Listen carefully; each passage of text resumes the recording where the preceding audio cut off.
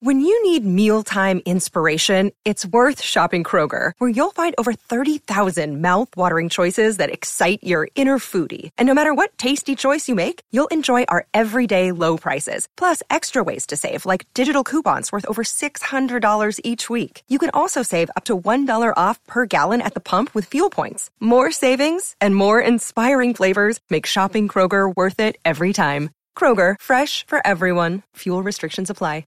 Another day is here, and you're ready for it. What to wear? Check. Breakfast, lunch, and dinner? Check. Planning for what's next and how to save for it? That's where Bank of America can help.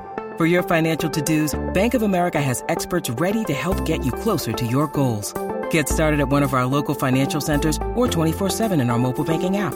Find a location near you at bankofamerica.com/talktous. What would you like the power to do? Mobile banking requires downloading the app and is only available for select devices. Message and data rates may apply. Bank of America N.A., member FDIC. Here's all the many things the Steelers have to fix in order to beat the Atlanta Falcons on Sunday. Here's your keys to a must-win game. Welcome to the Steelers Update from Penn Live, where we keep track of all things Steelers so you don't have to. This is John Lucy reporting. Another Steelers game, another predicted shootout, this time against the 1-3 but dangerous Atlanta Falcons at 1 p.m. Sunday at Heinz Field. To win, the Steelers have work to do on both sides of the ball. Lots of work. Let's start with the bigger of the two Pittsburgh problems, the defense. How bad has it gotten in the once proud Steel City? They've gone from calling the D the Steel Curtain to the Yield Curtain. Ouch. So what's ailing the Steelers' D? Better question is where to begin. So how about up front with the Steelers' pass rush, which has been inconsistent at best in 2018? Perhaps the biggest Steelers star who needs to step up here is defensive end Stephon Tuitt. Alex Kozora with SteelersDepot.com writes, the Steelers should post his picture on milk cartons in the Pittsburgh area because Tuitt, once a rising star signed to a big contract, is MIA of late. Quote, after playing all of last season with a torn biceps, this season was supposed to be a breakout year for Tuitt. Finally healthy and alongside linemate Cameron Hayward, many were eager to see what Tuitt could do with all the stars aligning in his favor. So far, the results have been disappointing. A quarter of the way through the season, the 25-year-old defensive end has 15 tackles and 0 sacks. Unquote. Kozora concludes this way, quote, for a player who signed a 6-year, $50 million contract extension just last season, Tuitt is nowhere near playing at a $50 million level, unquote. But Tuitt isn't the only one. T.J. Watt needs to register some sacks against teams not named the Cleveland Browns. As Kozora tweets tartly, quote, Watt's career sacks versus Cleveland is 6 in 3 games.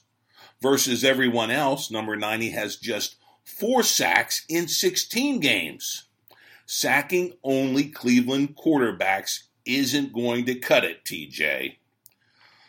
The lack of a consistent Steelers pass rush has led to big pass plays downfield.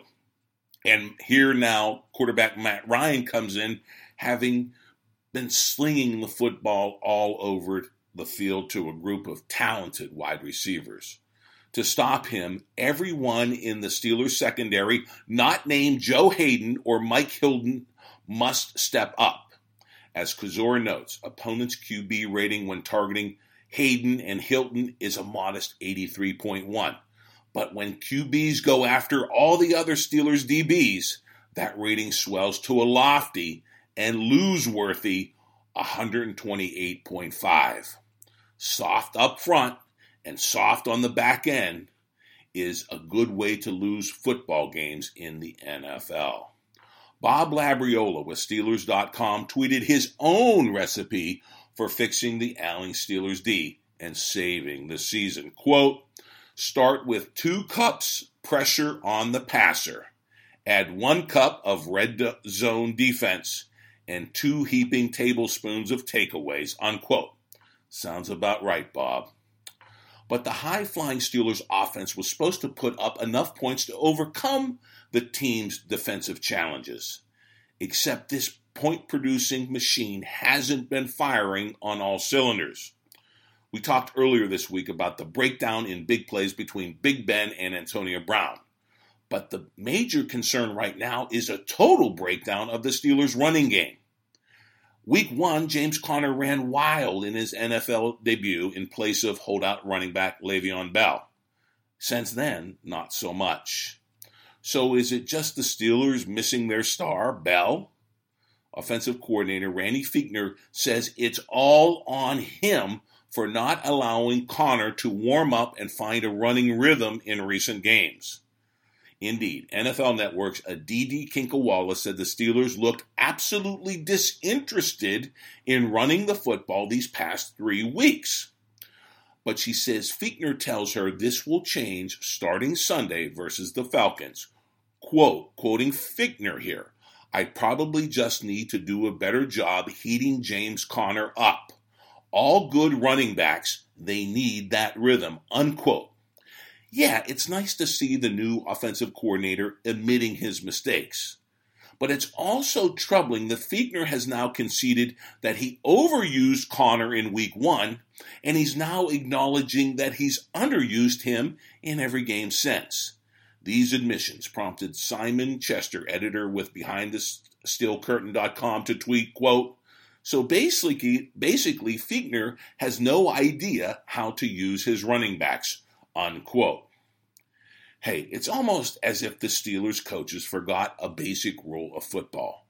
Namely, a good running game is a great way to shorten a game, limit the touches of the opposing offense, and take pressure off your shaky defense.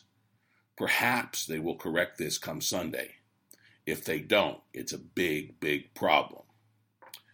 Yet another high-scoring game could end in tears for the Steelers, turning all of those twirling terrible towels at Heinz Field into crying rags for Pittsburgh fans lamenting a lost season.